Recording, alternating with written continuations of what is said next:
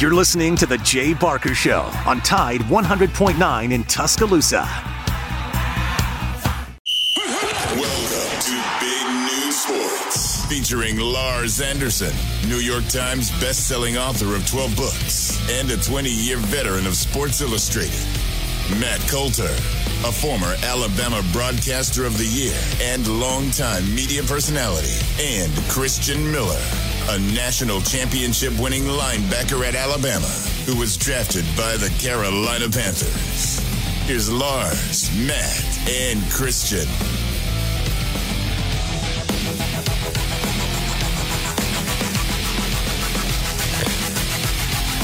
Welcome in to Big Noon Sports. We are brought to you by Haley Sansing of Union Home Mortgage.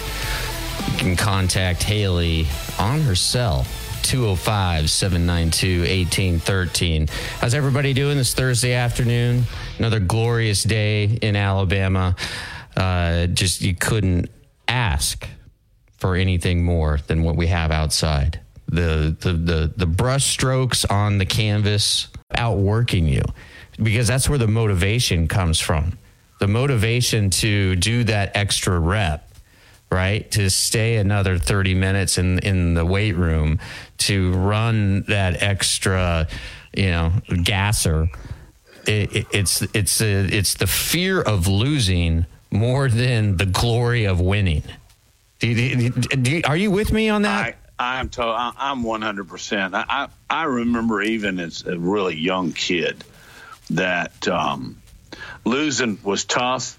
Losing a really, really like an extra inning game on just an extraordinary play. You get back to the dugout and there's a couple of kids that are sitting at the end just kind of laughing and chuckling. I said, God, what's wrong with you? Yeah. Do you ever have teammates like that? What's wrong with you, man? Yeah. You just got beat. What are you laughing at? Yeah. Yeah. Anyway, guy, how did we get on this? Yeah. Way to go, Lincoln. Yes. He just, he wears, I hate using cliches, but he wears his emotions on his sleeve like most 7-year-olds. Although Lincoln is now claiming he's 8 because his birthday here is in 2 weeks. And, man, he really wants a set of new So he's definitely rounding up. Yeah. Oh, yeah. Yeah. He's 8. So if he were hitting 450, he'd be hitting 500, right? Exactly. Yes. Yeah. Hey, Lars, I don't know if you mentioned it, but I enjoyed speaking with her yesterday and talking about what a great job they do. But Big Noon Sports is now presented by Haley Sansing of Union Home Mortgage, and I want to appreciate that. All right, here's the lead story for us today, Lars, okay? Okay. I don't know if you saw this article or not, and I'm still going over it. But this survey research was done at Samford by the Center for Sports Analytics, okay? Mm-hmm. Who do you think has the largest fan base in college football? Who has the largest fan base? Have you seen the results of this? No. Good. Who has the largest fan base in college football? I would say Notre Dame. That's what I would have said. A lot of Catholics. Yes, and they're not just nationwide; they're global. Yeah, exactly. They're big in Rome. I had it call up here on my computer, and guess what? It just crashed. I can tell you from. I want to get Joe. Is Joe in there? Joe's in here. On the glass. Yeah. Joe, first of all, have you seen this particular survey, this research, the analytics done by Samford? Have you seen this? If so, that's fine. But if you haven't, I want to know what your guess would be for the largest number of fans for a college football program.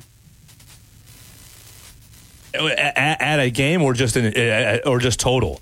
Just cheering for them year round. Ohio State. Seriously? Anybody else want to hazard a guess? Yeah, Ohio State at 3 million. I don't know what a number would be, but Ohio State would be. I just pulled up the story. Well, is it Notre Dame? No, it's Ohio State. Yes. You're exactly they right. got 6.1 2.5 million fans. That was Joe. Joe, what was your rationale? Just because it's such a huge school and their alumni base, and they're as obnoxious as anyone. You're hitting all three of them. I think Alabama fans have maybe more pride as far as one fan to another, but I think that the general Midwestern fan who doesn't have a home says, "Oh, I like Ohio State. Go Buckeyes." Who doesn't have a home? Doesn't have a home team, I believe. I mean, yeah, like, are you really gonna? If you didn't go to Iowa, or if you didn't go to what else? We don't go to college if you grow up in the Midwest. Right, come on, man. We go work on the farm. Exactly. So go out. It used to be Nebraska. Now it's Ohio State. Go to Minnesota and study journalism. Okay, so this is a great subject here, Matt. The second ranked school. I know because I looked at it, but since Joe hadn't, let's ask him. All right, Joe, back to you. Who is the second ranked team? Since Matt and I have seen the list now, but you haven't. Who is Notre Dame? Negative. Notre Dame is 9th. Oh gosh. Okay. Two is Alabama. Alabama has fallen out of the top 5. They were 2 last year. They were 2 last year, and Alabama is now 6th with 3.4 million fans. Did the daggum Dirty Bulldogs, Georgia Bulldogs? No, this is surprising. They're 7th with 3.1 million. You know what, Lars? Yeah. You're looking at the same analytics that I am. I am. And when I went down and I saw it was number 4, I think they lost all credibility. Texas. Yeah. It's Texas at number 2. No, you would think. Texas also is it's number 2 is Michigan at 4.4 million fans. Number 3 is Penn State at 4 million fans. So you got 3 Big Ten schools, and they're all huge schools with the big alumni bases. But number 4 is what Matt was referring to. It's Duke. And this is college football teams in the United States. Duke is the 4th most popular college football team with 3.7 million. Number 5 is Florida State with 3.438, and Alabama then at 6. Boy, I don't know here. We got to sort of dig into the methodology. I agree. It says here, though, source, Center for Sports Analytics at Samford University, SBR.net. And I believe, I think this could be true. Based on fans, how large the school is, the number of alumni, but also based on the fact that most of the universities that we just mentioned reach a lot of populated cities, okay? Whereas Alabama really doesn't. I mean, what's Alabama? Birmingham's the biggest one nearby. But this Duke thing, I'm not buying that. Yeah, so the data, Matt, it comes from polling of fans who watched or attended college football games in 2022, and respondents were asked to list their favorite college football teams. And those are based on those results, SBR.net produced these numbers. So that's interesting. They say that Alabama lost roughly 700,000 fans between last year and this year. See, bandwagoners. Yeah. That's kind of hard to believe. Is that the sidewalk alumni right there? We'll go into the details of this and bring up a couple of other things that are going on in the world of sports when you continue with Big Noon Sports, presented by Haley Sansing of Union Hope Mortgage.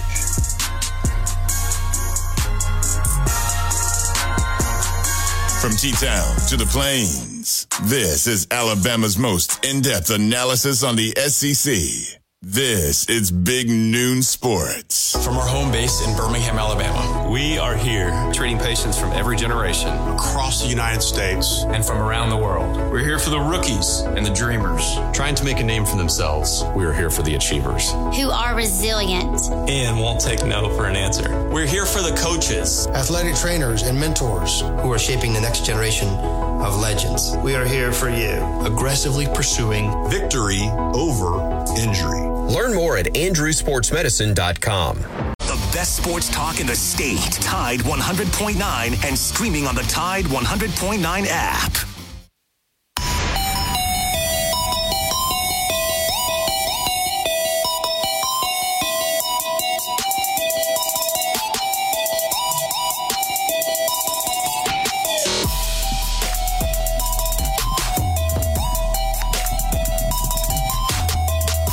Big Noon Sports. Matt Coulter along with Lars Anderson, Christian Miller. Big Noon Sports presented by Haley Sansing of Union Home Mortgage. Yesterday, did you just go ahead and buy a house over there in Tuscaloosa, Lars? Yeah, absolutely. Put a couple offers down now that Haley's going to be helping me out with the mortgage. You want me to watch out over your house over here? Sure. Hey, I think that we, it's the time of year when, unless you want to talk a lot of baseball, which I will, you got spring games, you got Talladega, but here's where you effort to get something that you hope your listeners and viewers will enjoy. So if you weren't with us at the very top of the show, we're talking about a survey done at Samford University, the Center for Sports Analytics. The most popular college football team in the United States is Ohio State University. By the way, folks, I don't buy into this okay? I still call them Ohio State University. Yeah, I do too. But just a little pretentious. Little pretentious. Yes. But Buckeyes, remember that joke? Anyway, Ohio State is top dog with 6.1 million. Michigan is second with 4.4. Are there really 1.5 million more Ohio State University fans than Michigan? It's a big number. It is a big number. I've covered games of both schools, multiple games. Okay, I just know that Ohio State has such a huge school, and they have an enormous alumni base. What's their enrollment? 80,000? I don't know. Another good question. Yeah. But all right, since you went to both of them, and we're just kind of barely keeping it between the ditches this afternoon, which enrollment is 66,000. That was back in 2017. Is Minnesota the largest? If we want to go down that road, we can do that in a minute. Yeah. Ohio State, then Michigan. You have covered games at both. Which one did you enjoy the most? Probably the game day atmosphere in Ann Arbor. I would think so. Yeah, and it's in a neighborhood, and Ann Arbor's a really cool town, by the way. There's just a lot of great little restaurants. There's a world famous deli that I can't remember the name of right now, but it's a really rich game day experience. And then you walk in there and it's just see a wall of people, and you're in the house, baby. Yeah, you're in the big house. So yeah, I definitely would say that Michigan has sort of the better game day environment, but Ohio State, a lot of it transpires in the stadium, the dotting of the I with the band, and cool, and that is pretty cool. But yeah, I always tried to arrive early to a stadium, especially like the first time I was there, right? Because I'd want to do a whole lap around the area, and just sort of get a flavor of the tailgating. And also, I tell this to my students all the time: if there's no reason for you to be sitting in your seat in the press box 2 hours before kickoff, you're not going to see anything. Go out and you don't know what you're going. Field. Yeah, just walk around the stadium, talk to fans, and stay outside of the stadium, because you never know what scenes you are going to witness that will somehow fit into the piece that you are, going to be crafting. And just because, look, if you go to an Alabama game, and I love all the Alabama reporters, they're great, but the vast majority of them will be sitting in their seats before A-Day at least an hour. They're waiting on the chow line. Come on now. We got to have our priorities here. That's another one we could go down on another day is what press box served the best Talladega. Food. We're not going to do that. Talladega. Mike Bolton. Now Talladega's, they're in a class by themselves. Yes. Anyway, back to the popularity. Ohio State at 6.1. Michigan is at 4.4, almost 4.5, we'll call it. Penn State, just a little over 4 million. Then here's where I think we all have a little bit of a problem. Then they got Duke at 3.7, and I'm thinking, what? I mean, Duke basketball, did that figure in here? Did they not understand the research? Did they not read the form properly? I don't know. Then, even with today's climate, Florida State is 5th. And they've been on some very, very lean times. Then you have the University of Alabama, Georgia, UCLA, Notre Dame, and Wisconsin. So the first 3 are Big Ten, and then Duke. So, and only 2 in the SEC with Alabama and then Georgia. UCLA, the Bruins, is that because it's in Los Angeles, Lars? I don't get UCLA. Because I would think USC has a bigger following than UCLA. I mean, it's just a fact. I don't know, Christian, if you are looking at this list or not, but the list of who has the biggest college football fan base, and Alabama, according to this study, lost about 2 million fans from last year to this year, and fell from 2nd to 6th overall. I don't get that. I don't buy this study. Well, I think my question would be, how do they configure this list? Yeah. Like, are they sending out a survey, or what is the validity of this list? I think that's what I would want answered. They said that they polled fans who watched or attended college football games. But how did you do the polling? Right? I mean, I never completely buy into any survey, if I'm being honest with you. When they do political polls, when they do sports polls, just because, I mean, again, how do you construct that accurately? How do you, again, measure the validity of it? I mean, sometimes people get surveys and they just click stuff. Yeah. And I don't know. I mean, but it's interesting to see. Duke football over Alabama, that doesn't even add up. Sense. Yeah. Where's Georgia at?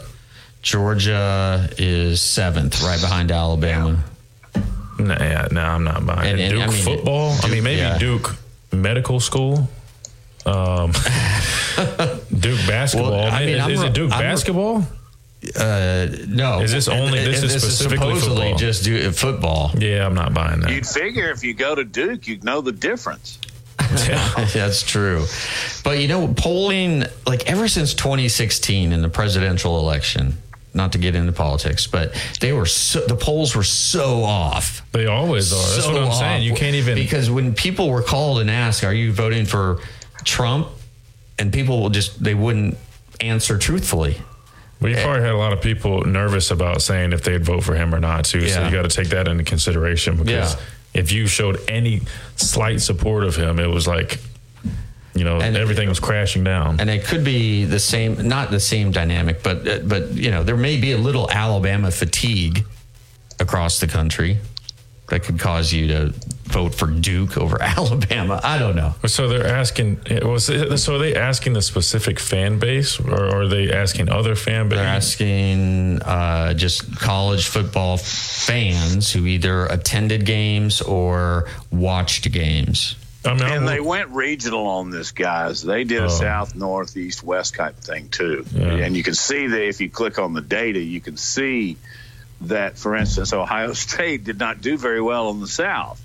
So that obviously makes sense. That makes perfect sense, but I'm trying to scroll down this Microsoft. I'll say, when we played Ohio State and they beat us in the Sugar Bowl in 2014, they did have a strong presence at that game in New Orleans. Oh, yeah. They traveled strong. I remember vividly after that game, we were sitting on the buses waiting to leave the stadium, waiting on everybody to be rounded up and get on the bus. And I was one of the first ones on the bus because, I was redshirted that year. I just grabbed my things, took my shower, and got on the bus. And I just remember sitting there. It felt like an eternity, but it was probably 30 minutes of them just doing the OHIO chant or whatever the chant is. I can't remember. I think they do they spell it out with their arms and hands or whatever. They do the OHIO. They just were doing that over and over, just repeatedly. And it was like right outside of our bus. Well, our buses were all parked kind of in relatively, close proximity. So they were probably cheering on their guys, but it seemed like they were outside our bus just doing that crap for 30 minutes. It was awful. Not a way you want to sit there and embrace a loss. But Ohio State fans still talk about that game. They still joke like. Well, all credit to him. Ezekiel Elliott still running through the Alabama defense. Look, I'll say it. No, he had a phenomenal game, right? But you look at that. Number one, we can go back and pull up the tape. We really could have and should have won that game. It really was the second half that got us, right?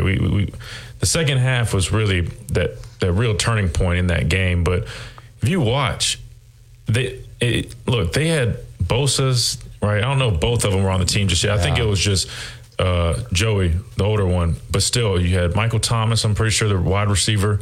Cardell Jones played the game of his life. Right, yeah. That season was just a miraculous season, it felt like, because, again, they went through their three deep at the quarterback position. And it was like each guy just kept getting better and better. I know, it's crazy. So, it was definitely, an anomaly. But I think if you look at that roster, they really had one of the best college football rosters in a long time. And, again, hats off to them. They played a great game. But, golly, those fans. So, I don't know. That kind of does line up. I will agree with that. My experience, I've never played in the shoe. I've never gone up there. But my experience dealing with those fans in 2014 lives up to what I'm seeing on that list. We'll continue because I found the expanded version of this, and I can tell you in a little while where Boston College, Clemson, LSU are. We'll do that on the other side of this break because next we've got AL.com's Mike Rodak, and we're going to talk some spring football as Alabama's A-Day game is scheduled for 2 o'clock Saturday afternoon at Bryant-Denny Stadium.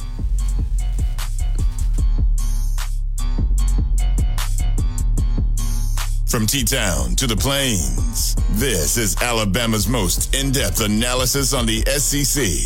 This is Big Noon Sports. From our home base in Birmingham, Alabama, we are here treating patients from every generation across the United States and from around the world. We're here for the rookies and the dreamers, trying to make a name for themselves. We are here for the achievers, who are resilient and won't take no for an answer. We're here for the coaches, athletic trainers, and mentors who are shaping the next generation of legends. We are here for you, aggressively pursuing victory over injury. Learn more at andrewsportsmedicine.com. You've probably seen their clothing around town on game days, but check out Christopher Mobley on the Strip. It's luxury game day apparel redefined. It's the only place in town where you can find Todd Hoops apparel. Clothing designed for the modern day entrepreneur, golf enthusiast, and athleisure fanatic. They've got Peter Millar, Fiore, Grayson, and Mizzen & Main. And if you haven't tried the Mizzen & Main dress shirts, you've got to. You can find them at 1410 University Boulevard on the Strip. Also, they've got a great e-commerce site at christophermobley.shop. So check out Christopher Mobley, luxury game day apparel redefined. Work is a part of all of us. Working drives us to push beyond what we thought was imaginable and allows us to come together again for the things that really matter. That's why the Alabama Department of Labor and the Alabama Career Center system is here to help you discover bigger opportunities than ever before. Visit your local career center or alabamaworks.alabama.gov. Funding provided by the USDOL, PTA, and Federal WIOA, an equal opportunity employer program. Auxiliary aids and services available upon request. Brought to you by this station and the Alabama Broadcasters Association. The universal truth of women's shoes. The cuter they are, the more they hurt. You have to put your best foot forward, and if your best foot is an ugly shoe, oh my goodness. Lisa Ann thought she had to choose between looking good and feeling good until she got fitted for arch supports at the Good Feet store. Now I can wear the shoes that I've picked out because I like the way they look, not because they were comfortable. Good Feet relieved her pain and her fashion dilemma. Stop by or schedule your free fitting at goodfeet.com. This is Reagan, owner of R&R Cigars, the Cigar Mansion in downtown Tuscaloosa, located at 2703 6th Street across from the Home 2 Suites. Come down to R&R and see why we're the ultimate cigar and bourbon experience. With over 165 bourbons and 5 private barrels, our selection of bourbon is unmatched. We have the best cocktails around, and our cigar selection is legendary. Our lounge and service are world-class. Come and experience the luxury of the mansion and see why it's a world-renowned cigar and spirits destination. COVID-19 has disrupted our lives, but it won't have the last word. We will. Across Alabama, thousands are getting vaccinated to protect themselves and others. Find out where you can get the COVID vaccine today at alabamaunites.com. Please get vaccinated. If you have symptoms, also get tested for COVID-19. Alabama Unites Against COVID. Sponsored by the ADPH, the ABA, and this station.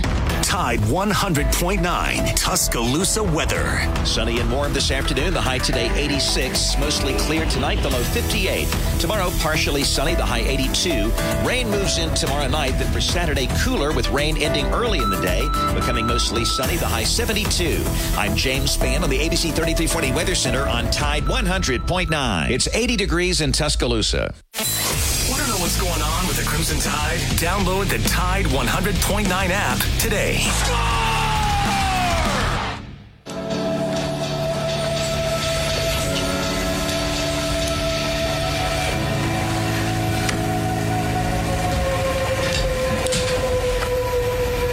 Back on Big Good Report, Matt, Lars, Christian, our man Joe Gaither, and the other assorted personnel.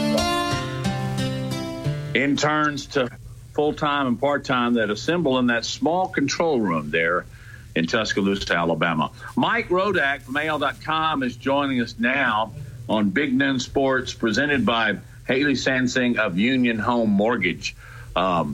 Mike, what's the latest on spring? And just give us your thoughts on what to expect or maybe what not to expect Saturday afternoon.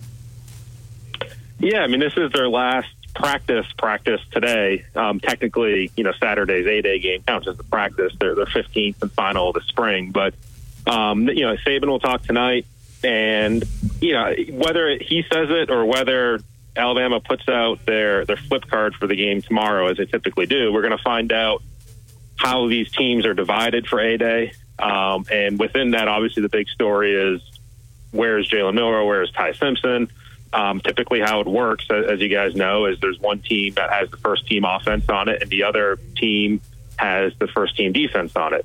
So they're playing against one another. And I would expect, I'm not 100% certain, I would expect that Jalen Milroe will be their first team quarterback.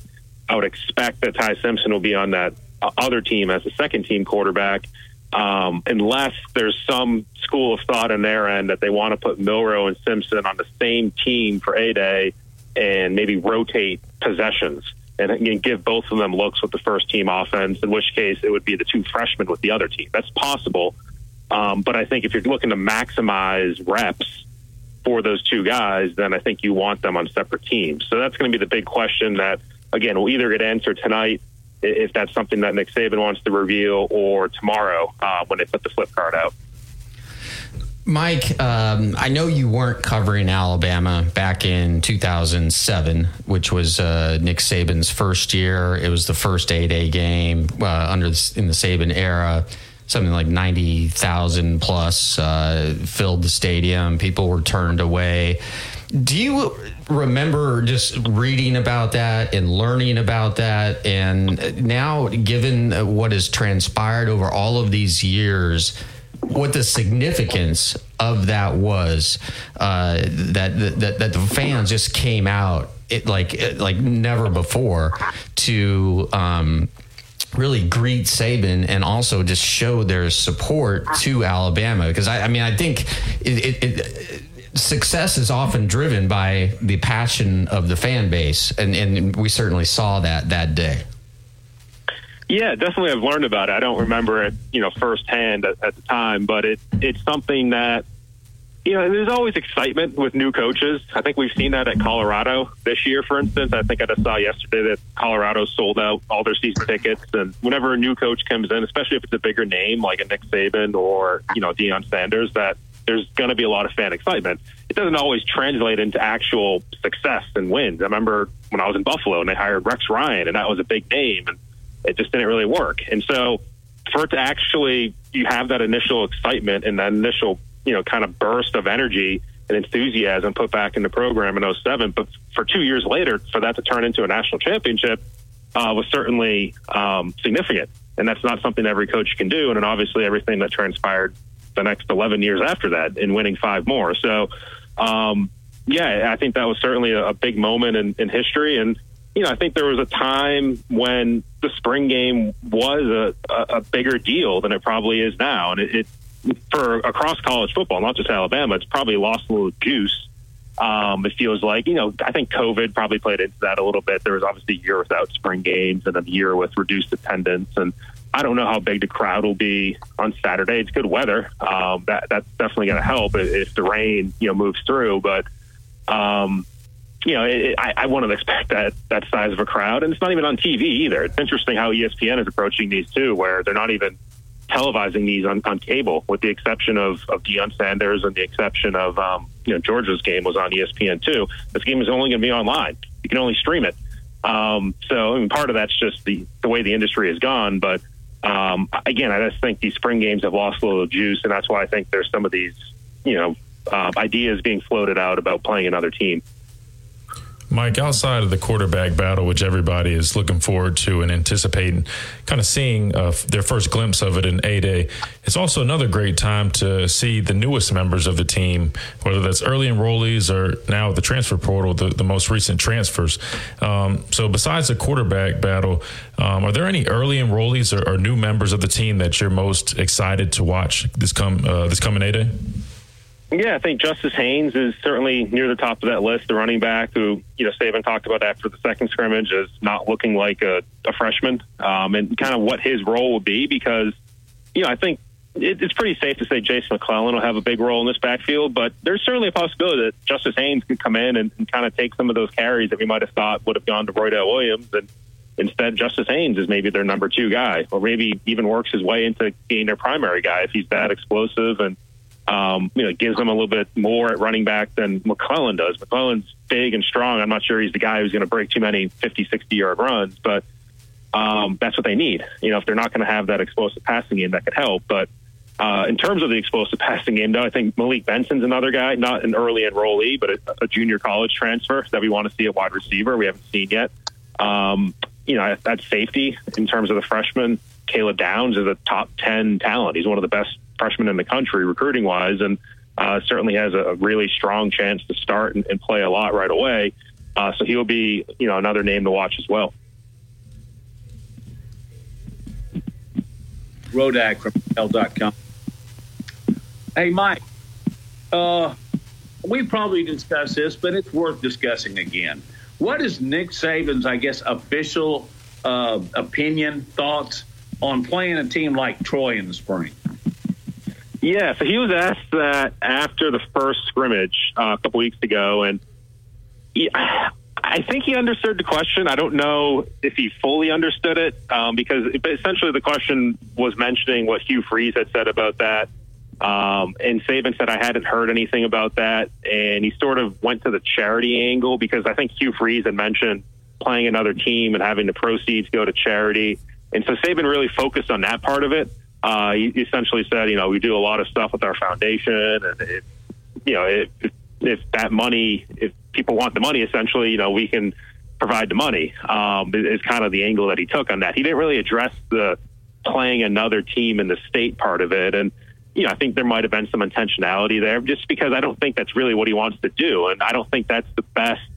It's not the best competition. I mean, the best competition, we heard a couple players talk about this week, is the guys you're lining up against in practice at Alabama. And so it's a downgrade if you're playing against talent at a UAB or a Troy or Jacksonville State. It's certainly a big downgrade if you're playing an Alabama State or an Alabama A&M or an FCS team. And the best players are going to be in the SEC. You're not playing Auburn. So there's just not, I don't think there's a whole lot of desire in their part. I don't think it would provide anything from their standpoint that is not already there. Of course, I don't think they necessarily wanted to say that outright because it kind of makes them look like they're afraid or scared or whatever bad press might come of that. So I think they're just kind of playing it as carefully as they can from a PR standpoint, and that's where I think Saban's answer came from. Mike, are you as concerned as I am about losing the blue check mark on Twitter? It's funny. I haven't really thought about it too much, but I got mine sort of magically. It was probably like 7 or 8 years ago. I just looked one day and it was there. And I don't know how. I didn't ask for it. It wasn't any process. It just kind of showed up one day. I was like, all right, this is pretty cool. But, I mean, I'll still use Twitter. I know people have kind of talked about, like, Twitter's going to go away. They're going to stop using it. And I don't know. Like, I haven't run into any issues myself. I haven't seen too many changes, so whatever. It's not a big deal to me. No, it's not a big deal to me either. And we all know that Twitter... I don't even know what it means. Twitter actually doesn't drive traffic, right? I mean, you guys have the analytics at AL.com that backs that up. Right. It's a sort of fallacy that Twitter, like if you post your story on Twitter, you know, it's really going to boost readership, and that just doesn't.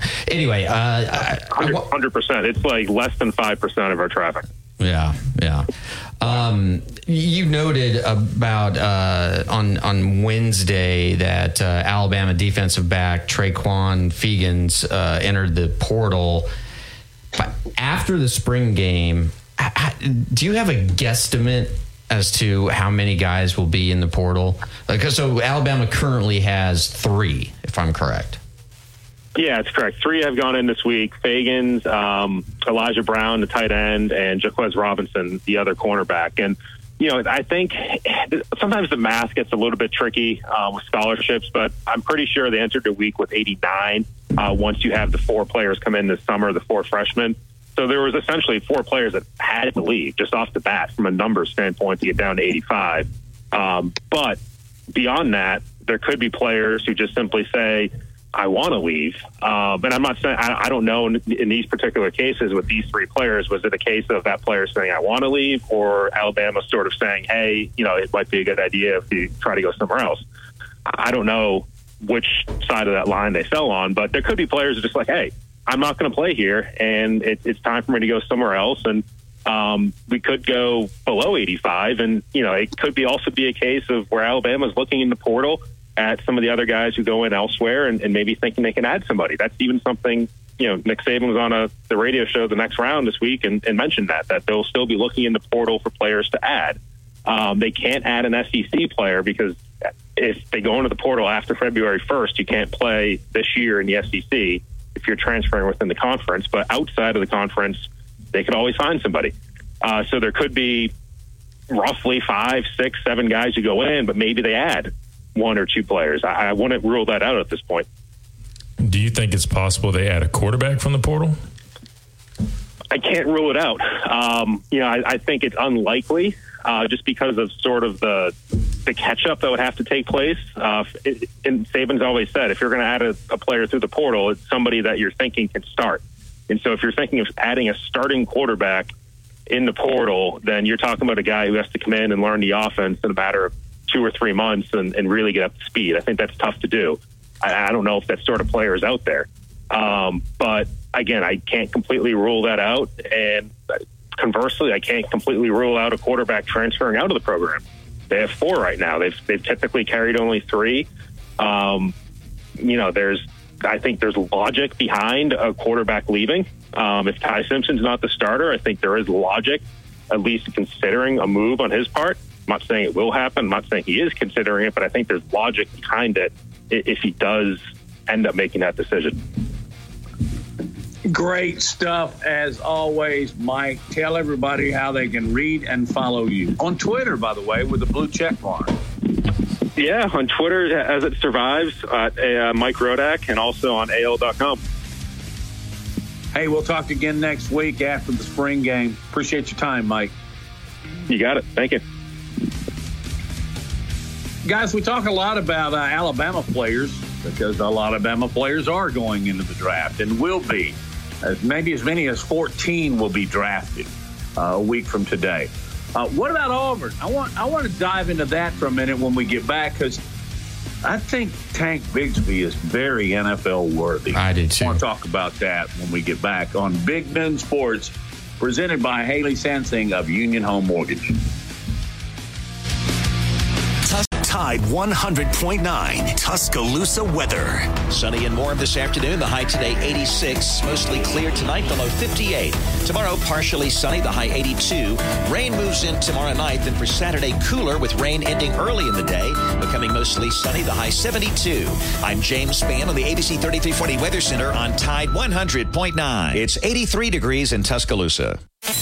Want to know what's going on with the Crimson Tide? Download the Tide 100.9 app today.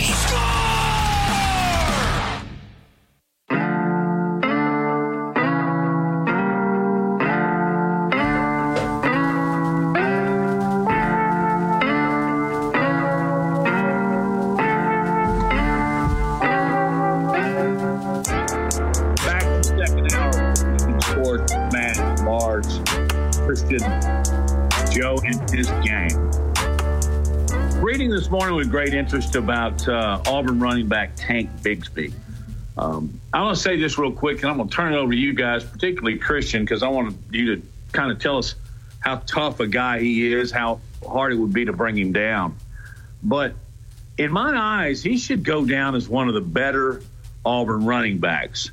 People are not going to compare him to a Cadillac or a Cribbs, but the fact of the matter is he carried what little offense that Auburn's had over the past couple of years literally on his shoulders. Didn't have a real good line, not a complement of wide receivers, and certainly the quarterback's been in question too. So they say he's a third-round pick. Christian, let's go right to you and your draft knowledge. B. Mel Kiper, where do you see Tank, and is he a long-time running back in the National Football League? Matt, I do not watch Auburn, so I can't answer that question truthfully. All right, let's ask Lars then. Yeah. I think Tank Bigsby could have been sort of the most dominant back in the SEC last year, but he just, for whatever reason, the Auburn offense didn't click, and it's probably because everybody just loaded up in the box because they knew Auburn couldn't throw the ball.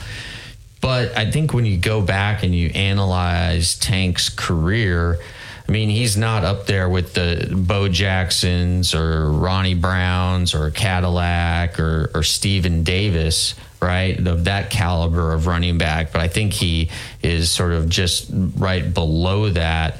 And he will be, he'll be Auburn's fourth running back selected in the NFL draft in the last 10 years. And the first since Kerryon Johnson went in the second round it was picked by the Lions in 2018. And, I think, Tank, he's 5'11", 215. He's a 3-down back because not only can he, catch the ball out of the backfield, but he also is really good at blitz pickup. And the reason I know so much about Tank Bigsby is because the Bengals, my team, they are looking hard at Tank. They are looking hard at Tank because I think they want to move on from Joe Mixon. And Tank won SEC Freshman of the Year during the pandemic of 2020. Then he followed that up with about 1,100 yards, and then as a sophomore, he became the program's first 1,000-yard rusher since Johnson back in 2017. So last year, again, 970 yards, 10 touchdowns. Not the most impressive statistics, but there's a reason why, and it was because Auburn couldn't throw the ball. I think Bigsby is going to be a steal, especially if he slides all the way to the third round. That's my take on it. That's my Mel Kiper analysis of Tank. You know who you mentioned that I think is one of the top 5 probably of all time, but doesn't get credit? Stephen Davis was one hell of a running back. Yeah. All right. When we get back, I want to continue over. Let's talk a little bit more draft day since that's coming up in a week. You're listening to Big Noon Sports presented by Haley Sensing of Union Home Mortgage.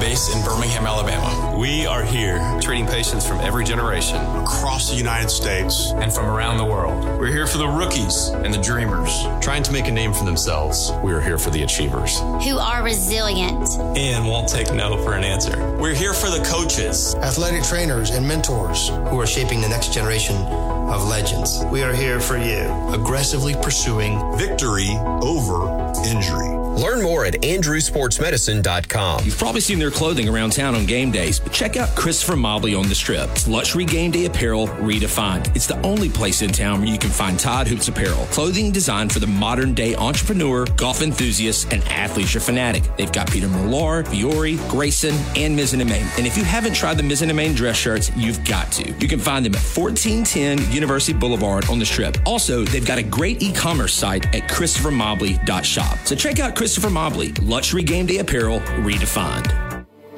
Work is a part of all of us. Working drives us to push beyond what we thought was imaginable and allows us to come together again for the things that really matter. That's why the Alabama Department of Labor and the Alabama Career Center system is here to help you discover bigger opportunities than ever before. Visit your local career center or alabamaworks.alabama.gov. Funding provided by the USDOL, PTA, and Federal WIOA, an Equal Opportunity Employer Program. Auxiliary aids and services available upon request. Brought to you by this station and the Alabama Broadcasters Association. The universal truth of women's shoes. The cuter they are, the more they hurt. You have to put your best foot forward, and if your best foot is an ugly shoe, oh my goodness. Lise Ann thought she had to choose between looking good and feeling good until she got fitted for arch supports at the Good Feet store. Now I can wear the shoes that I've picked out because I like the way they look, not because they were comfortable. Good Feet relieved her pain and her fashion dilemma. Stop by or schedule your free fitting at goodfeet.com. Hey, this is Reagan, owner of R&R Cigars, the Cigar Mansion in downtown Tuscaloosa, located at 2703 6th Street across from the Home 2 Suites. Come down to R&R and see why we're the ultimate cigar and bourbon experience. With over 165 bourbons and 5 private barrels, our selection of bourbon is unmatched. We have the best cocktails around and our cigar selection is legendary. Our lounge and service are world-class. Come and experience the luxury of the mansion and see why it's a world-renowned cigar and spirits destination. COVID-19 has disrupted our lives, but it won't have the last word. We will. Across Alabama, thousands are getting vaccinated to protect themselves and others. Find out where you can get the COVID vaccine today at alabamaunites.com. Please get vaccinated. If you have symptoms, also get tested for COVID-19. Alabama Unites Against COVID. Sponsored by the ADPH, the ABA, and this station. Tide 100.9 Tuscaloosa weather. Sunny and warm this afternoon. The high today 86. Mostly clear tonight, the low 58. Tomorrow partially sunny, the high 82. Rain moves in tomorrow night. Then for Saturday, cooler with rain ending early in the day, becoming mostly sunny, the high 72. I'm James Spann on the ABC 3340 Weather Center on Tide 100.9. It's 83 degrees in Tuscaloosa. Want to know what's going on with the Crimson Tide? Download the Tide 100.9 app today. WTUG HD2 Northport and W265CG Tuscaloosa. Tide 100.9 and streaming on the Tide 100.9 app. Welcome back to Big Noon Sports with Lars Anderson, Matt Coulter, and Christian Miller. Big Noon Sports presented by Haley Sampson of Union Home Mortgage. Talk a little draft here for a minute. I want to ask each of you guys a quick question, and I'll follow up with my answer here. I'm pretty sure, Christian, are the Panthers your NFL team? Yeah, I mean, pretty much. I mean, I definitely cheer for them. I would say I more so root for the guys on the team that I know. Yeah. But yeah, I would pretty much say the Panthers. Yeah, if I had to pick one. All right, what does what does Carolina need? What do they need? Yeah, out of this draft, what do you think they're going to – they're going to go Bryce Young? What other position do they need? The damn quarterback is what they need and what they've been needed forever. Please get us a damn quarterback. Offensive line, they've slowly been chopping away at that. They've improved significantly. So, and defensively speaking, they've been good on defense for quite a while. They've sustained a pretty good defense throughout the years. So thinking on it now, you got Derek Brown, a first-round pick in the trenches in the middle. You got Brian Burns on the edge. Two young guys. They've drafted J.C. Horn, first-round cornerback. So they spent 3 first-rounders on the defensive side of the football. Jeremy Chin was a second-rounder who, is just as good as, the same kind of caliber as those guys, and he's a safety. Maybe could add a middle linebacker, I would say, on defense if you're going to add something, and maybe another DB.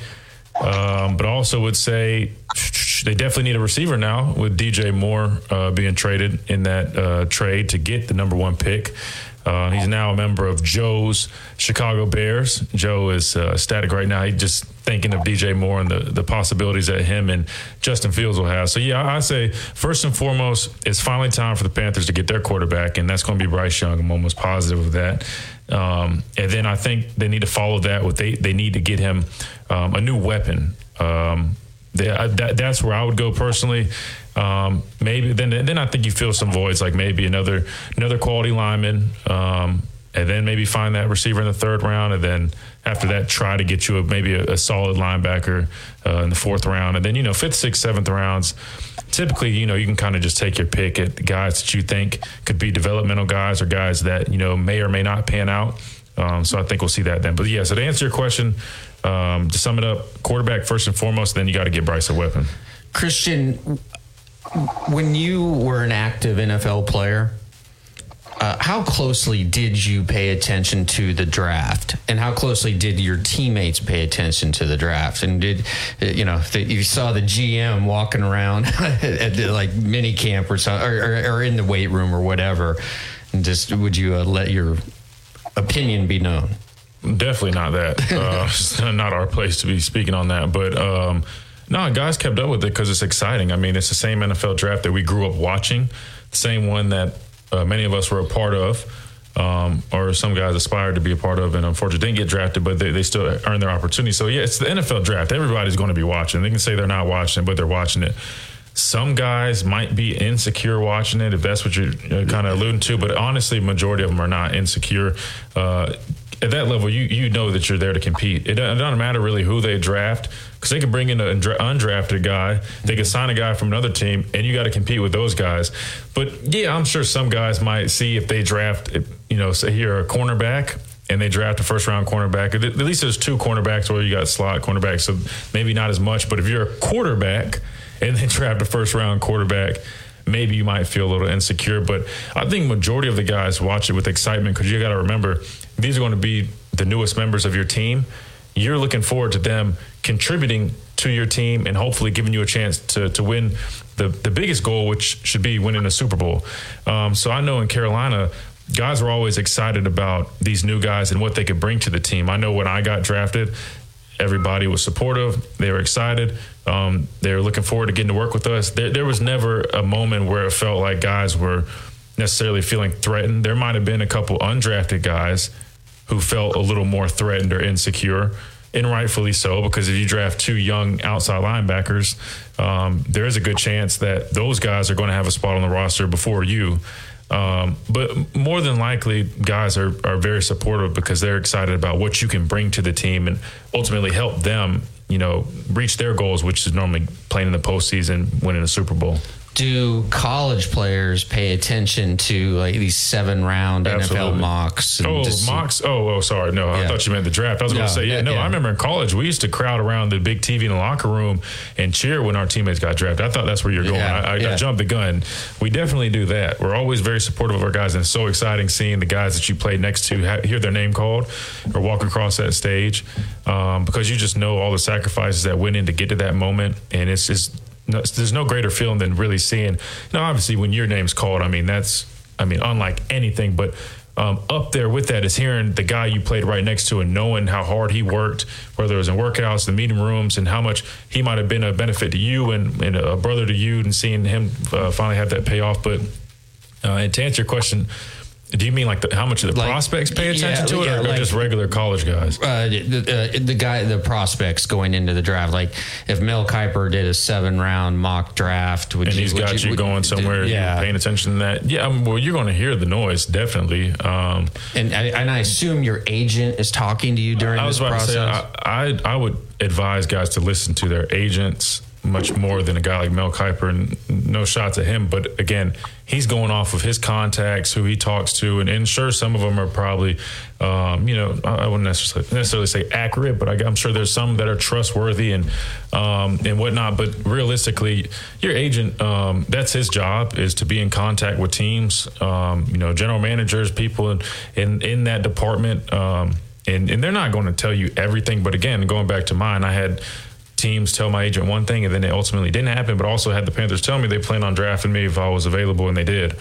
So I would say typically, if you were to list in order, I would say listen either to the front office representatives that you speak to directly, a la the scouts or the general managers who might actually be talking to you, giving you their feedback, and your agent.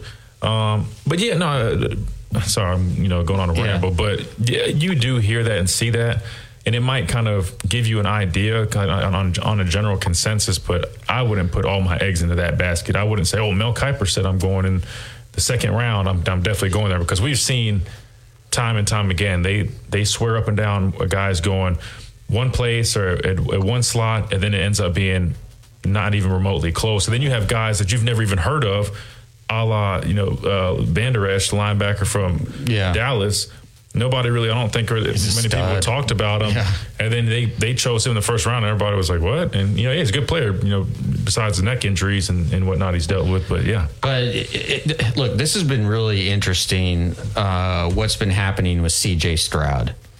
So, Ryan Clark at ESPN, he's got a really big microphone, right? A lot of people listen to him, follow him. Podcast, he does the pivot. Yeah, he's suddenly there's these negative stories coming out about C.J. Stroud. They do it every year. And Ryan Clark he's going to bat at it. He's feeding the monster, right? Oh, he's saying, this isn't borderline ridiculous. This is flat out ridiculous that Ryan Clark tweeted out that C.J. Stroud chose to work with his teammates at Ohio State instead of going to the Manning camp, and then implied that he wouldn't go to the Manning camp because he wasn't going to get paid.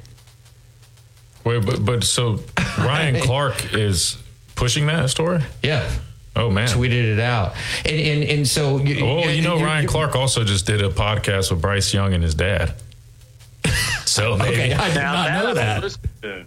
I watched the whole thing the other day. It was a really good podcast. It speaks volumes to Bryce Young's character, and you can kind of just get an inside look at his preparation and how he goes about the game. They asked some really good stuff about how he feels about the criticism that he faces about his size, and he gave a really good answer, pretty much saying that they're asking, does he use that as motivation? He basically said, no, I'm not here to really prove anybody wrong. He said, and that's the beauty in sports, is that everybody's welcome to their opinions, and everybody, cheers for different guys for different reasons. But he said he's just always been confident in who he is, and that's ultimately what matters. But I do think there's two questions you need to ask yourself when you hear these negative stories come out so late in the process. Teams are doing this, Lars. Who does it benefit? The Colts are doing it. Yeah. The teams, I think they do it every year. Exactly. The NFL literally looks for reasons to take money away from you, or try to get you to kind of fall, right? Like and I know it sounds like a conspiracy, but it's really not. I mean, you hear this all the time. I mean, like, teams, they'll either do that or they'll put smoke and mirrors out there, we're leaning towards this guy, just to kind of put it out there to kind of throw people off. Teams use it strategically, but I have no doubt in my mind, whether it's an agent pushing it, a team representative, front office member, somebody's pushing it, probably hoping that it could shuffle some things and potentially help their team benefit by getting a guy to slip, even if it's one spot. right? Yeah, I mean, who drafts 3, Joe? Arizona Cardinals. Okay, so the Cardinals aren't taking a quarterback. Maybe Will Anderson. Been trying to trade out of it, but yes, maybe Anderson. Yeah. So it could be the Colts that are releasing this, saying bad things about Stroud in the hope that Stroud falls to 4. But who would the Texans take at 2 then? Will Anderson. They can't. They need a quarterback. I mean, you talk about needing a quarterback. That's what that 12 number. That's what that 12 pick is for. Look, yeah, they could probably get Levis at 12. Yeah, but Levis reminds me of a guy like Kenny Pickett. There's a lot of talk about him, and no disrespect to him, he's a great player, but he's just not really like someone that you really want to reach for. Like, can Kenny Pickett, end up having a great career? Sure, but to me, like that's not. He's Andy Dalton. You know what I'm saying? Yeah, like I mean, yeah, like he's a great player, but I wouldn't put all my money in him. And, I mean, I would maybe say Daniel Jones at best, right? Like, I mean, to me, I think you got Bryce Young, C.J. Stroud, and then really everybody else. Yeah, I mean, I think those two guys are on their own level and in their own tier. And then besides them, it's kind of like the other guys are kind of hit or miss, right? I wouldn't reach on any of these guys, not even Anthony Richardson. I don't care about all the physical traits and whatnot. He's a developmental tool. I'm sure he can be phenomenal with the right coach and the right system, but there's no, guarantee. I feel like Bryce Young and C.J. Stroud, those are very safe picks. My standard response about Anthony Richardson is he didn't beat Vanderbilt. But that's a great point. Still makes me laugh, Mark. And these scouts are thinking about number 1 overall. I mean, I will say, the NFL is a different league. And again, I mean, if you have the right coach and the right system in place, a guy definitely can look like an entirely different player. Let me give you an example. TJ Watt. If you watch TJ Watt in college, number one, he didn't even really play until his junior year, whenever it was. I remember we played him in like 2015. I think all he did was special teams. Like, I remember when I saw him get drafted, I'm like, dang, first round? That's kind of a reach. I was dead wrong.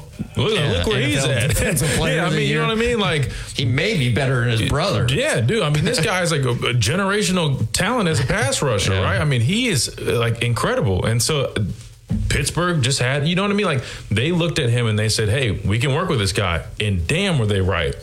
I mean, probably one of the best players they've had in their history. Yep. And they have a long history. Think about Hendon Hooker being one of those options for the Texans if they take Will Anderson at 2, saying, okay, we've got that 12th pick and Hendon Hooker might be sliding with the ACL. What do you think about him as an option coming in, recover for another year and watch and learn behind their quarterback? So. Absolutely. No, and that's a great point, Joe. It's really just kind of which route you want to take. Yeah, and I love Hendon Hooker. He's a great quarterback. Again, I mean, I don't know. I see him kind of maybe like a Dak Prescott type, which is a good quality quarterback. It's just kind of what you feel. If you feel, this is my answer to that, Joe.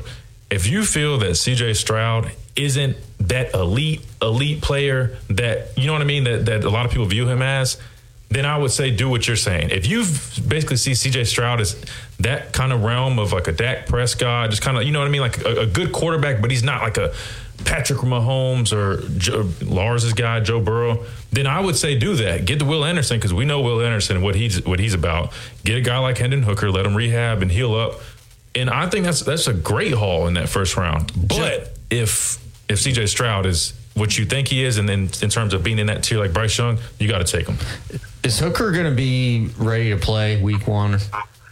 I wouldn't think so. I don't think so. I wouldn't think so. Because he suffered the ACL late in the season. Even if he was somewhat ready physically, I would give, if I was a team and I had a veteran quarterback, I would draft him and give him what we call a redshirt year in the NFL. Yeah. I think it would benefit him tremendously. And I think coming back his second year, being a sponge after, taking that first year to really learn the game and being the new program with the new coaches, oh, man, I think he's going to excel. So I like Hendon Hooker, and I think he's going to have a great career. To close your loop, Hendon Hooker did say he would be ready for the season opener at the Combine up in Indianapolis. Oh, well, there you go. Go ahead, Matt. I was going to hold you and get you to tell us what the Bengals need, but I think you need to go call roll, young man. I do. Only 2 classes left. Hey, we'll continue to talk about the NFL draft, a couple other things on Big Noon Sports.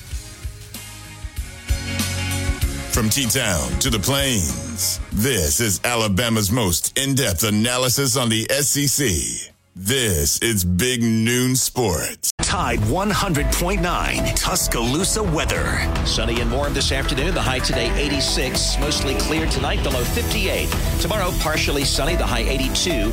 Rain moves in tomorrow night. Then for Saturday cooler with rain ending early in the day. Becoming mostly sunny. The high 72. I'm James Spann on the ABC 3340 Weather Center on Tide 100.9. It's 83 degrees in Tuscaloosa. Want to know what's going on with the Crimson Tide? Download the Tide 100.9 app today.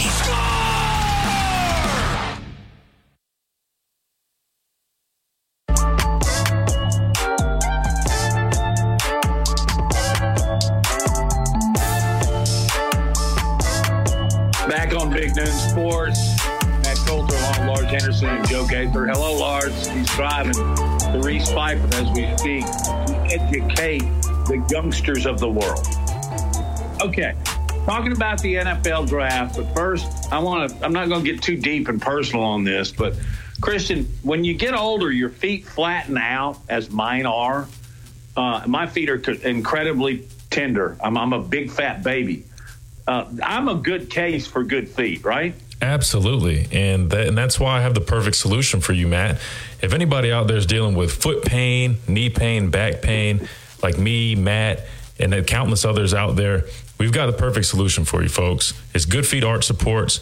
They're here to eliminate and alleviate that pain for you. I use them all the time in all types of situations. It's remarkable the difference they make in such a short period of time.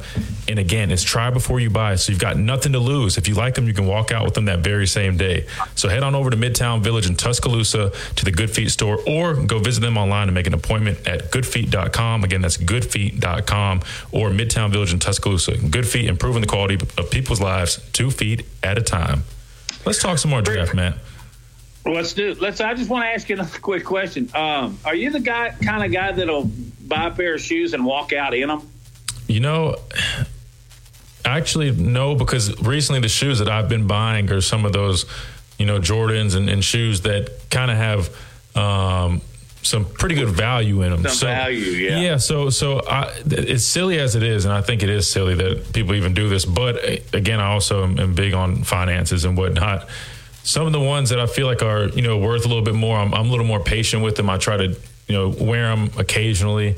But then the others that I'm just wearing that I know I'm not planning on trying to hold the value on them, I'll wear those out. But yeah, so typically, but if we're talking about a good quality Brooks shoe like Good Feet offers, man, I'm putting them arch supports in them and throwing them in those Brooks and walking right out that store happy because I'm no longer in pain. Well said, my man. All right, back to the draft. Where do you want to go from here? Well, I just looking at these draft boards. It's Lars made a great point about how the stories do come up, and maybe I'll give my dad a call and ask him his opinion on basically those articles and kind of the rumors that seem to spread right before the draft or as it approaches. I think the worst one in recent years, and it's ironic that it's 420 today, but Laramie Tunsil, right? Talking about a tackle from Ole Miss, who was arguably, the top tackle in the draft. We're talking about, this guy was your prototypical elite offensive tackle, left tackle guy that everybody wanted to draft, knew that he would be the protector of their quarterback. And it was either, I don't know if Joe remembers, was it on draft night? I think it was on draft night. Like an hour before the first round? Right before the draft started. A photo or a video surfaced online, I think it was on social media, probably Twitter, of him wearing some makeshift gas mask with I don't know if I can talk about this, but some equipment that you would use to smoke. Smoke reefer. Yes. I'll say it. There you go. All right. Didn't know what I'm allowed to talk about, but yeah. You are. Okay, well, right. The photo and video basically showed him using marijuana right before the draft. And just absurd story, which ended up seeing him fall in the draft because it was pretty bizarre.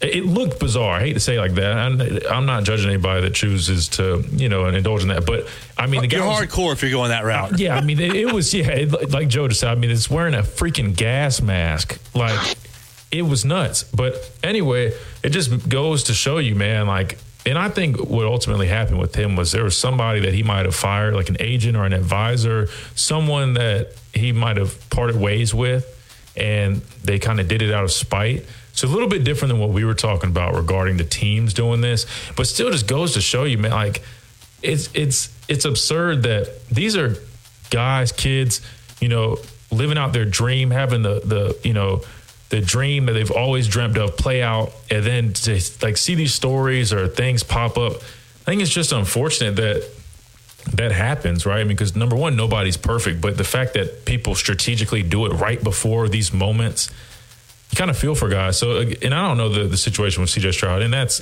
a lot different than what we're talking about with Laramie Tunsil, but I could just imagine him as a person and as a player, just seeing some things that seem to kind of throw shade at him or on him right before the draft. I would be pretty frustrated, as I'd imagine you probably would be too, right, Matt? You don't want to lose money, and then the person that causes you to lose money, if Tunsil or anybody in that situation finds out, sorry, they're going to get a little visit. Yeah. But what is it that they're saying about Stroud, Christian? Well, from what Lars was saying, and I'd have to read more up on it, they just basically were saying he made a decision not to attend. There was basically concerns about, I guess, and I wouldn't even call this a true character concern, but basically him allegedly skipping out on the Manning Passing Academy. And I think basically they were alluding to that he skipped it for, you know, monetary reasons or financial reasons, if I'm correct on that, which isn't the biggest shot at him. But again, it's just something to kind of put out there that isn't the most positive news. Like I said, just on the contrary, you know, Ryan Clark has a podcast, a very famous podcast called The Pivot with Fred Taylor and Channing Crowder. And again, you just had Bryce Young on there, and it's the complete opposite. They aired that podcast, and every single comment on there is, he just gained a new fan. I'm not even an Alabama fan, but I'm rooting for this guy. And rightfully so, because again, Bryce Young was on there just being his authentic self, answering the questions very genuinely. You got to see his father on there, and he spoke as well towards the end. And it's hard not to root for Bryce when you really get to know him as a person outside of the player that he is. But yeah, I think the CJ Stroud story is just probably just something that, you know, people are just kind of putting out there. Just, you know how it is, just rumor swirl, gossip spreads. But I guess if you're a prospect, you want to try to avoid that at all costs, because like you said, Matt, financially, we're talking about millions of dollars at stake between these guys. Now, once you get, and this is for the listeners out there that might not understand this, so everything's pretty much slotted. But, you know, the first overall pick, I mean, Joe, correct me if I'm wrong. I mean, they're signing for what, like $40 million? The signing bonus is like, I mean, I have to look it up. But the gap between each pick after that is substantial compared to once you get past like the second or third round. You know, each pick might be a difference of $10,000, $20,000, $30,000 versus, I mean, the difference between pick number 1 and pick number 15 is probably $15 million almost. I would think so. Yeah, I could be wrong. I'm probably a little off on that, but that's the type of money that's at stake. So I think that's why it's kind of a big deal when these kind of, I would call frivolous, petty stories kind of come up, trying to see if they can shift guys. Joe, you got something for me? Trevon Walker last year signed a 4-year, $37 million deal, and I know that Tua's, when he was at number 5, his was right under 30. So that's about 7 right there. So 5 picks. Yeah, so that's 7 and 5 picks, right? So 15, I'd imagine. Yeah, it's at least $15 million. Chris, let me ask you: on your draft night, you held a pretty straight edge career and didn't have anything in your closet or anything like that, but. Even saying that, having a great on and off field career, was there anything that you're like, man, I hope that my old girlfriend or my old brother or cousin or somebody, some story makes up about me, whether it's true or not? Is that something that ever crossed into your mind? The thought always will, just because you see in today's society and culture that, I mean, we're seeing things from. Somebody might have done something that could have been inappropriate or unethical, something that they probably shouldn't have done, and it ranges. It might have just been they used a word in 1988 and somehow, some way, it comes up, and we're in 2023, but say this is 2020, right? And you're talking about like 22, 25 years, right? So to answer your question, there wasn't like anything like I was like, oh man, like I hope. No, because I'll be honest, I always took pride in trying to be a very respectful person. That's how I was raised. Damn sure not perfect, but I always tried to take pride in that. And I was always very, very aware of my surroundings. I always try to put myself in positions to avoid any events that I could avoid or any issues. But you still, even with me, again, like you mentioned, and I hate saying this, but you said, but having a very clean and positive reputation, especially off the field, I was just known for no shade, doing hunting and fishing, and like I didn't party much in college. I mean, I don't, even if I did drink, I mean, I just had a couple of beers. I was very just laid back. Even that being said, yeah, you still kind of just, you're like, man, that would be, because I can't remember everything I did from, I don't know, middle school, high school. I'm sure I might have done some dumb things. I mean, I remember growing up as a kid, we used to play around, shoot firecrackers at cars here and there. It was like silly stuff like Christian Miller vandalizes car, right, reckless linebacker. Yeah, and like, again, I mean, I probably shouldn't have said that, but like, it's one of those funny things where like, as a kid, like you're 12, 13 years old, like, man, I grew up, in some apartment complex with a bunch of kids doing funny stuff like that we thought was funny at the time. Probably should, so did it cross my mind? But realistically, I just knew that, I just prayed that everything would just, work out the way it's supposed to work out. And ultimately that was fine. But I'm sure there are a lot of guys, especially now. I mean, they can go dig up tweets from, which is crazy to think about. 2013 is like 10 years ago. I mean, I think I was probably a junior in 2013 high school, but now all it takes is they go on a Twitter search, they can pull tweets from 10 years ago. And these guys in this draft class, they would have say they're 21 on average. That means 10 years ago they were 11. Social media was around when they were 11. So imagine an 11-year-old with a Twitter account that's not being supervised or doesn't have any parental control. There's no telling what those kids are putting on there. So I think these guys, yeah, they probably do worry about that stuff. Does that make sense? Yeah, that kid. I didn't have all that when I was 11, so I wouldn't. Yeah, right. You're going to say Christian Miller used to throw firecrackers at Volvo. Hey, I mean, I'm sure there's probably worse, but no, I mean, y'all know as kids you used to do silly stuff like that. Yeah, but you never, like I said, these guys in this draft class, Twitter and Snapchat, Instagram, that all was around 10 years ago for them. And I highly doubt their parents were supervising them. They probably should have been, but parents can't see everything. So, yeah, I'm sure these guys are probably, but you know what's funny? If I had to guess, the way agencies take control nowadays, they do their due diligence. I would not be surprised if majority, at least of these bigger agencies, have someone on hand or on their staff to go out and literally do clean sweeps of guys' social medias just to check. I guarantee it. Mark, we should ask somebody. Maybe I should call my agent and ask them if they actually do that. But I guarantee you nowadays, with what all has transpired in recent years, they probably have a designated person to go and check all social medias just to be safe. Wouldn't be surprised. I never thought of that. If there's not one, I just started a new job that would probably pay dividends, especially because we're talking about guys going on to earn a lot of money. So that might be a new job if anybody out there's looking for a job. It's a great idea. We don't need to talk about that anymore. I'll tell you what we're going to do. We're going to take a break. When we come back, Christian has already exposed himself as tossing Roman candles at Cadillacs, okay? But, Joe, I want to know a somewhat harmless prank you did when you were a child, and I'll share one with you that y'all would never think of because it kind of doesn't exist anymore. Hey, you're listening to Big Noon Sports, presented by Haley Sansing of Union Home Mortgage.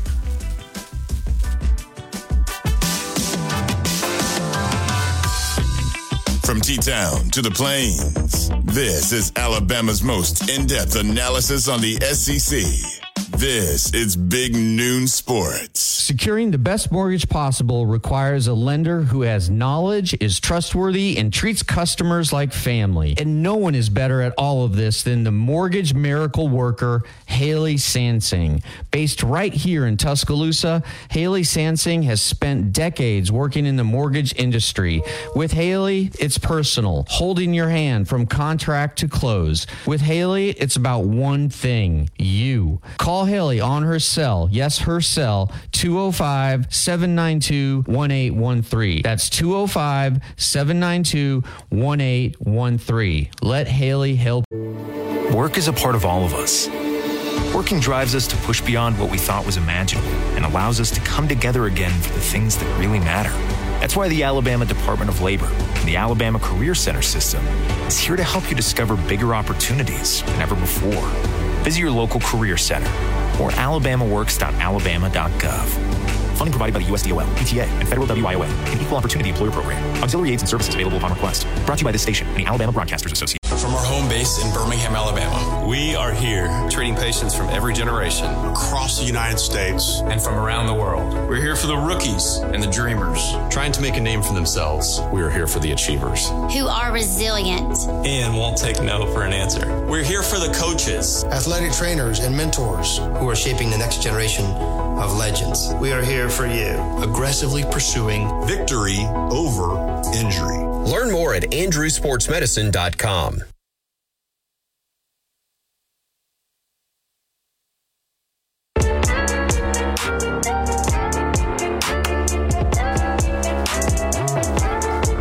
Hey, thanks for listening in.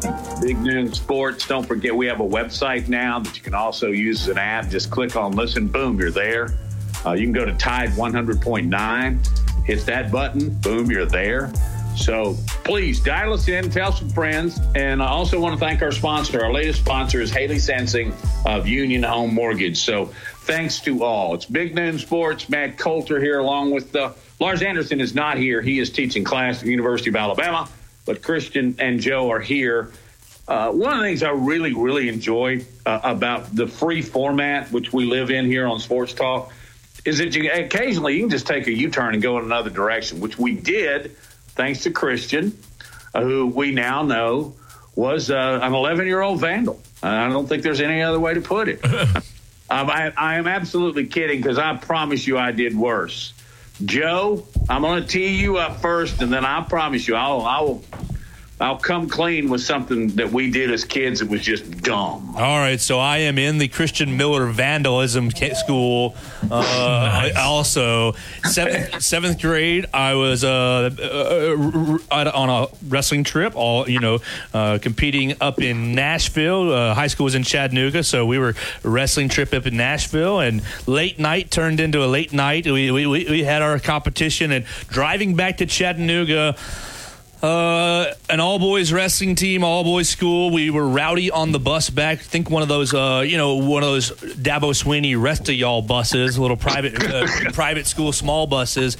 We had complaints to our administration because we ended up throwing powdered donuts out the window, stale powdered donuts out the window on cars, and toilet paper rolls flying out the back of this bus, distracting drivers. Wow. We ended up serving some punishment time on the wrestling room for that. Not about representing the school in a positive manner.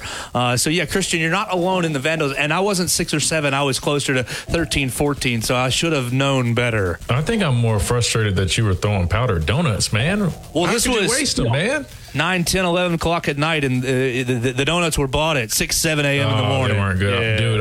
Dude, sorry, I just had to throw this in there. I used to be, oh my God. Anytime I went to the gas station when I was young, I had to get those, forgot the brand, but it was like a little 5-pack. Hostess or Tasty Cake or something? Yeah, the little mini ones. I love them. Obviously, the big pack was great when you went to the grocery store, but anytime I go to the gas station when I was in like middle school, I got like a bag of Doritos and a 5-pack of the powdered donuts and it was Arizona tea or whatever. And the love it. Oh, man, that brought back memories. Sorry, Matt. No, I want to give you guys a real good tip on the powdered donuts and the chocolate-covered mini donuts, and now they've got some that are cinnamon, which I love. I'm going to get this store on as a sponsor. Do you ever go to Dollar Tree? Oh, yeah. Dollar Tree has these big bags of like 12 for $1. So anyway, there's my tip. All right, now I think my statute of limitations has run out, but I know why we did this. Did your neighborhoods when you were young have what we called bug trucks? You're driving down the streets and laying out all the, pesticide? Yeah, big fog coming out. Did y'all have that too? I don't think I remember that, but I grew up in some apartments for a good portion, so that's why. Well, we did. They were loud. They had a yellow, beacon on top of it that spun around, and they came around at night. We would get on our bicycles and chase it with just breathing in all this toxic fumes. It was just, I don't know why we did that, but then somebody came up with an even better idea. As we're following it, let's throw eggs at the truck. So we did that. Which, by the way, one more note on pranks or whatever we want to call these. Was mooning a thing when y'all were like young teenagers? It was huge when I was in high school. I don't know if it was huge, but it definitely was a thing. Yeah. Joe reminded me of his bus talk because when we were going on those across the state athletic sports team bus trips, we would do that like the middle of Montgomery at a huge intersection. And you know what was interesting? Most people just laughed their butts off. Yeah. All right. Anyway, you guys want to get back on track? Let's take a break, and we'll wrap up this edition of Big Noon Sports presented by Haley Sansing of Union Home Mortgage. Got to touch on my Braves real quickly. Their 8 games winning streak came to a stop yesterday. You're listening to Big Noon Sports. Covering SEC sports like kudzu on the roadside. This is Big Noon Sports. From our home base in Birmingham, Alabama, we are here treating patients from every generation across the United States and from around the world. We're here for the rookies and the dreamers, trying to make a name for themselves. We are here for the achievers, who are resilient and won't take no for an answer. We're here for the coaches, athletic trainers, and mentors who are shaping the next generation of legends. We are here for you, aggressively pursuing victory over injury. Learn more at andrewsportsmedicine.com. You've probably seen their clothing around town on game days, but check out Christopher Mobley on the Strip. It's luxury game day apparel redefined. It's the only place in town where you can find Todd Hoops apparel, clothing designed for the modern day entrepreneur, golf enthusiast, and athleisure fanatic. They've got Peter Millar, Fiore, Grayson, and Mizzen & Main. And if you haven't tried the Mizzen & Main dress shirts, you've got to. You can find them at 1410 University Boulevard on the Strip. Also, they've got a great e-commerce site at christophermobley.shop. So check out Christopher Mobley, luxury game day apparel redefined. Work is a part of all of us. Working drives us to push beyond what we thought was imaginable and allows us to come together again for the things that really matter. That's why the Alabama Department of Labor and the Alabama Career Center system is here to help you discover bigger opportunities than ever before. Visit your local career center or alabamaworks.alabama.gov. Funding provided by the USDOL, PTA, and Federal WIOA, an Equal Opportunity Employer Program. Auxiliary aids and services available upon request. Brought to you by this station and the Alabama Broadcasters Association. The universal truth of women's shoes. The cuter they are, the more they hurt. You have to put your best foot forward, and if your best foot is an ugly shoe, oh my goodness. Lisa Ann thought she had to choose between looking good and feeling good until she got fitted for arch supports at the Good Feet store. Now I can wear the shoes that I've picked out because I like the way they look, not because they were comfortable. Good Feet relieved her pain and her fashion dilemma. Stop by or schedule your free fitting at goodfeet.com. Hey, Hey, this is Reagan, owner of R&R Cigars, the Cigar Mansion in downtown Tuscaloosa, located at 2703 6th Street across from the Home 2 Suites. Come down to R&R and see why we're the ultimate cigar and bourbon experience. With over 165 bourbons and 5 private barrels, our selection of bourbon is unmatched. We have the best cocktails around and our cigar selection is legendary. Our lounge and service are world class. Come and experience the luxury of the mansion and see why it's a world-renowned cigar and spirits destination. Securing the best mortgage possible requires a lender who has knowledge, is trustworthy, and treats customers like family. And no one is better at all of this than the mortgage miracle worker, Haley Sansing. Based right here in Tuscaloosa, Haley Sansing has spent decades working in the mortgage industry. With Haley, it's personal, holding your hand from contract to close. With Haley, it's about one thing, you. Call Haley on her cell, yes, her cell, 205-792-1813. That's 205-792-1813. Let Haley help you. Tide 100.9 Tuscaloosa weather. Sunny and warm this afternoon. The high today 86. Mostly clear tonight. The low 58. Tomorrow partially sunny. The high 82. Rain moves in tomorrow night. Then for Saturday cooler with rain ending early in the day. Becoming mostly sunny. The high 72. I'm James Spann on the ABC 3340 Weather Center on Tide 100.9. It's 84 degrees in Tuscaloosa.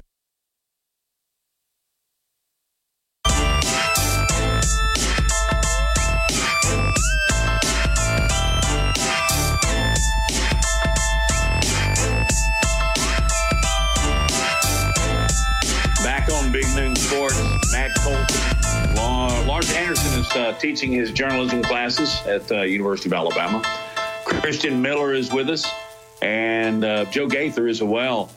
Last night, the Braves lost. Actually, it was yesterday afternoon. Braves lost to the Padres. They had won 8 in a row. I think every one of them was on the road. So their record on the road now is only 10-2. Good grief. What a baseball team. But they lost yesterday to the Padres, who may win their division. They're that good. But they lost 1-0. Poor Charlie Morton pitched a gem of a game. He gave up 1 run and he lost 1-0. So there's your Atlanta Braves update, brought to you by Matt, who loves the Braves. Whoa. So where are we going from here, guys? I wanted to maybe check in. And we already did our national fan bases. We talked about the NFL, talking a little baseball. Christian, you got anything left on your plate? Well, speaking of plates, I just had on my plate my daily meal prep. I had a little short rib, macaroni and cheese, Brussels sprouts, and some, take a guess, Matt, fried shrimp.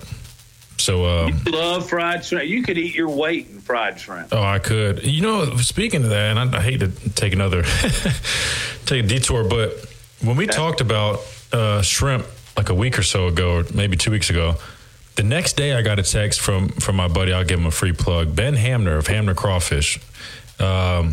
He cooks some great crawfish, you know, around here locally in Tuscaloosa. He's always providing for the fraternities, sororities, and also the local bars and whatnot. But anyways, send me a text and say, hey, man, we got some crawfish cooking up. You need to come on by. And boy, I'm glad I did. He always takes good care of me. And gosh, man, it was so good. And he even threw some shrimp in there, dropped some shrimp in. Just for some of the other folks that don't eat crawfish, he always does shrimp. But he just gave me as much as I wanted. Matt, I was in heaven. So I had like, I probably had a few pounds of crawfish, and then cherry on top, Matt. Just endless shrimp, it felt like. So that was, man, phenomenal. But anyway, so, it wasn't necessarily sports news, but that was kind of what was on my plate, literally, today and several weeks ago. But, no, I think really, Matt, I think everybody's focus really, at least around here, is still just A-Day. And there's just so many questions that people want answers for. And I don't mean to sound pessimistic. I just want people to realize I don't necessarily think you'll get a lot of those answers just yet. I know it's A-Day. I know that's what you're looking for. But I think you have to just know that you got to remember this is A-Day. And I guess I'm just putting this out there because I know a lot of people hold a lot of weight with things like A-Day. And the last thing I want to deal with for the next few months is if they see a certain product on the field for A-Day, the last thing I feel like dealing with is criticizing the players, the team, Coach Saban, just because of what they see on A-Day. And as a former player here, I just want to let this be known. The meat and potatoes is done in the 15 or so practices that they've done already, that they're wrapping up today, just so people are clear. When A-Day comes around, right, the playbook is vanilla. They're not putting all that out there, and rightfully so, because guess who else is watching besides you fans? These other coaches around the league. They watch these things. They watch spring tape, believe it or not. So they're not going to have some extensive, lengthy playbook. They're not going to have these quarterbacks really, dueling, seeing who can really air it out. Yeah, they'll let them gear up and throw, right? We'll see them throw, but it's not necessarily probably going to be what some people are hoping. And I just say that just to say, have realistic expectations going into this. Be excited. Go cheer for the guys. Coach Saban spoke about it. If you can attend A-Day, go attend it. All right. It means a lot to the players, the coaches. They've been putting in a lot of work over the spring. And this is kind of like their way of giving back to you guys. Yeah, it's a fun time for them to play in the game, but at the same time, it's really for the fans. Because, again, the meat and potatoes, the coaches have seen what they need to see. They've had 2 scrimmages where they battled it out. They ran all the plays they wanted to play. They put the guys in who they wanted to put in. Now this is really for the fans. So I urge you, if you're in Tuscaloosa, you're not doing anything this weekend, hopefully the weather's good. I'll be up in the booth, help call the game with JP and Chris Stewart a little bit. Go support the guys. Go out to A-Day. Coach Saban is really adamant on getting back that feel of when he first got here. And obviously we're not going to be able to get it to that capacity, but let's get it close. Let's get as many folks out there as we can, support the guys, go cheer them on, root them on, and just enjoy the day. It'll be a great day. So the last time you'll get to see Alabama gear up for a game, or what we call a game, for several months, because you're not going to be able to see them in training camp or these scrimmages that they'll have during training camp. You already realize they don't let the media watch, so you're not even really getting many clips other than what they give you. So if you want to go watch Alabama football before the season starts, this is really your last chance before the next game. I know I just gave a whole spiel or rant, but I feel like we needed something to talk about, and I thought that was a great opportunity to throw that in there because A-Day is a fun day. I know as a player we always look forward to it. We were tired of going back and forth with each other in practice. We want to step out into Bryant-Denny and have as close to a game day atmosphere as possible. Not that the practices and scrimmages aren't fun, but A-Day is just fun because, again, it just feels kind of like a little celebration. You're just putting a bow on everything. And, again, I'll say it one last time. If you're in town or you're not doing anything, come on down to A-Day, support the guys. It means a lot to the coaches, the players, and ultimately it's for you, the fans. Nick Saban is sending you a gift certificate for 4 pounds of Hamner crawfish. I will gladly accept. Man, I'm a huge crawfish guy. In fact, there are times I prefer it over shrimp. It just has that wild, almost gamey taste to it. I couldn't believe we were talking about something similar to this with Lars, and I couldn't believe, I guess being from Nebraska and living in New York, I should believe it, but he'd never been to or had a low country boil. I mean, good grief. Maybe I'll bring some now, I won't bring them in the studio because that smell will probably last and linger for several days. Yes. Maybe we'll do it on a Friday. I'll get crawfish for Lars one of these days and teach him how to eat them. And hopefully he'll gain a new appreciation for them. I don't know. For some reason, I see Lars thinking it's too much of a hassle, peeling them and eating them. But we'll see what we can do, man. That's part of the fun, man. And then the corn cob and the sausage, the sausage and the new potatoes. Oh man, I got to eat. Let's get out of here. Hey, I'm gone tomorrow. I'm gone to Talladega. I'll talk to y'all on Monday. Have a great weekend to all, and go to the A-Day game, like Christian just said.